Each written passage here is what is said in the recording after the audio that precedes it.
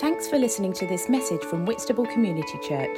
To find out more, go to www.whitstablecommunity.church. Hi, it's Mike here, and we're about to listen to a podcast about dealing with approval and rejection. This is part of our working out our DNA value to be real. The two scriptures we're going to look at are Galatians 1:10 and 1 Peter 2:4. In Galatians 1:10 we read, "Am I now trying to win the approval of human beings or of God? Or am I trying to please people? If I were still trying to please people, I would not be a servant of Christ." And 1 Peter 2:4, "As you come to him, the living stone rejected by humans, but chosen by God and precious to him." So what do our scriptures tell us about approval and rejection? Well, approval seeking can be destructive. It can be so draining and open us up to the snare of the enemy who prowls around looking for someone to devour. Approval seeking from man can be extremely negative. In fact, Paul says that if he were seeking approval or wanting to please man, then this would invalidate his calling as an apostle. Approval seeking can be that destructive to our calling and position in Jesus Christ. Why is that? Because it is a form of idolatry where the person we seek approval becomes bigger than God in our life. How do we know when approval seeking and people pleasing in our life is damaging us?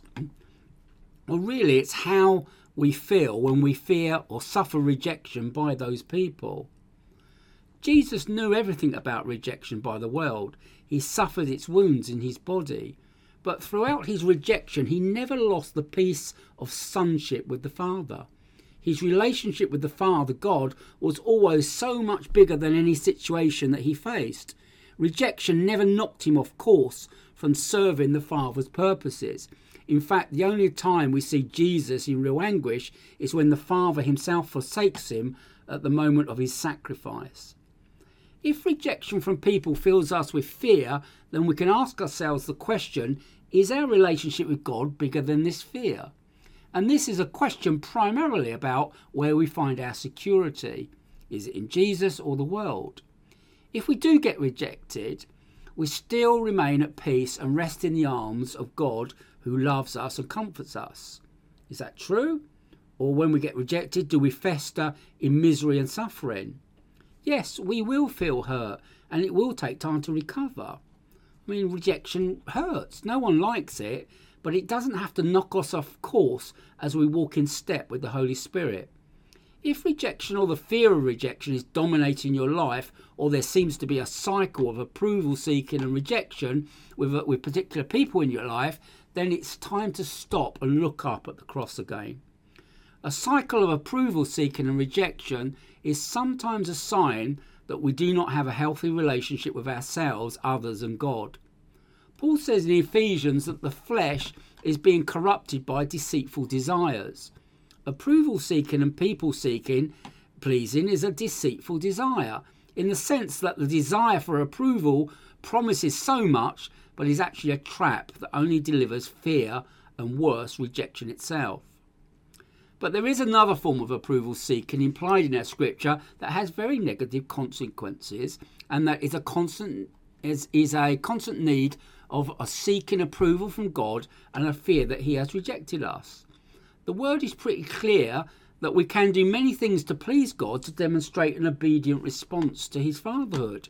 But just as in our family, it would be sad if we sought to please our earthly parents by constantly winning their approval, worried about being rejected. No, we can return our parents' love with acts of kindness and gratitude, but we will not need to win their approval because we accept and revel in their total acceptance of us. Well, we have been adopted and grafted into Jesus Christ. God has accepted us once and for all. He will never forsake you. So why would we need to win God's approval when you died and your life is now hidden with Christ in God? Paul writes, "I have been crucified with Christ, and I no longer live, but Christ lives in me." When things go wrong in our lives, We can feel so rejected by God when we suffer grievous loss or illness, or our prayers don't seem to be answered. It can feel like God has rejected us. But Psalm 94:14 says, "For the Lord will not reject his people. He will never forsake his inheritance." The truth is, however we feel about God, he is not against you. He has not rejected you, and he loves you with an everlasting love.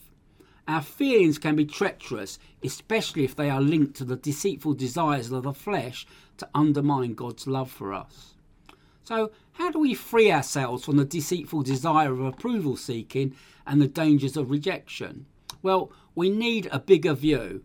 Our relationship with God has the potential to bring us strength, joy, a refuge, a fortress, and a sense of abiding peace. God is bigger than the people that we feel we need to win approval from or fear rejection from. God dwarfs the situation you're in. His total acceptance of you and his promise never to reject you can create an incredible sense of well-being and stability in your life that overpowers any insecurities that are coming through from your flesh. Where do we get this bigger view? What is your relationship like with the Word of God? How often are you allowing the Holy Spirit to counsel you out of dependence on other people for security when you have it in Christ? How great is your God? If you're uncertain, then now is the time to do some basic Bible study on the greatness of God. Listen to Sermon 1 again in our series, A Song for Every Season, about finding words to express God's greatness. This great God absolutely loves you and has provided the Word and the Holy Spirit to be your champion. Finally, you've got to talk your way to freedom. What do I mean by that? You need to talk to yourself. You need to talk yourself out of the darkness into the light and break any bondage to approval seeking and fear of rejection. You talk the scriptures in praise and worship. You talk the greatness of God to yourself in praise. You talk to God confessing your fears and hurt, and practice receiving his peace that transcends all understanding. You talk to others and seek their support in breaking free from this. So we'll end with some questions. Number 1, what are the real dangers of approval seeking and fearing man's rejection?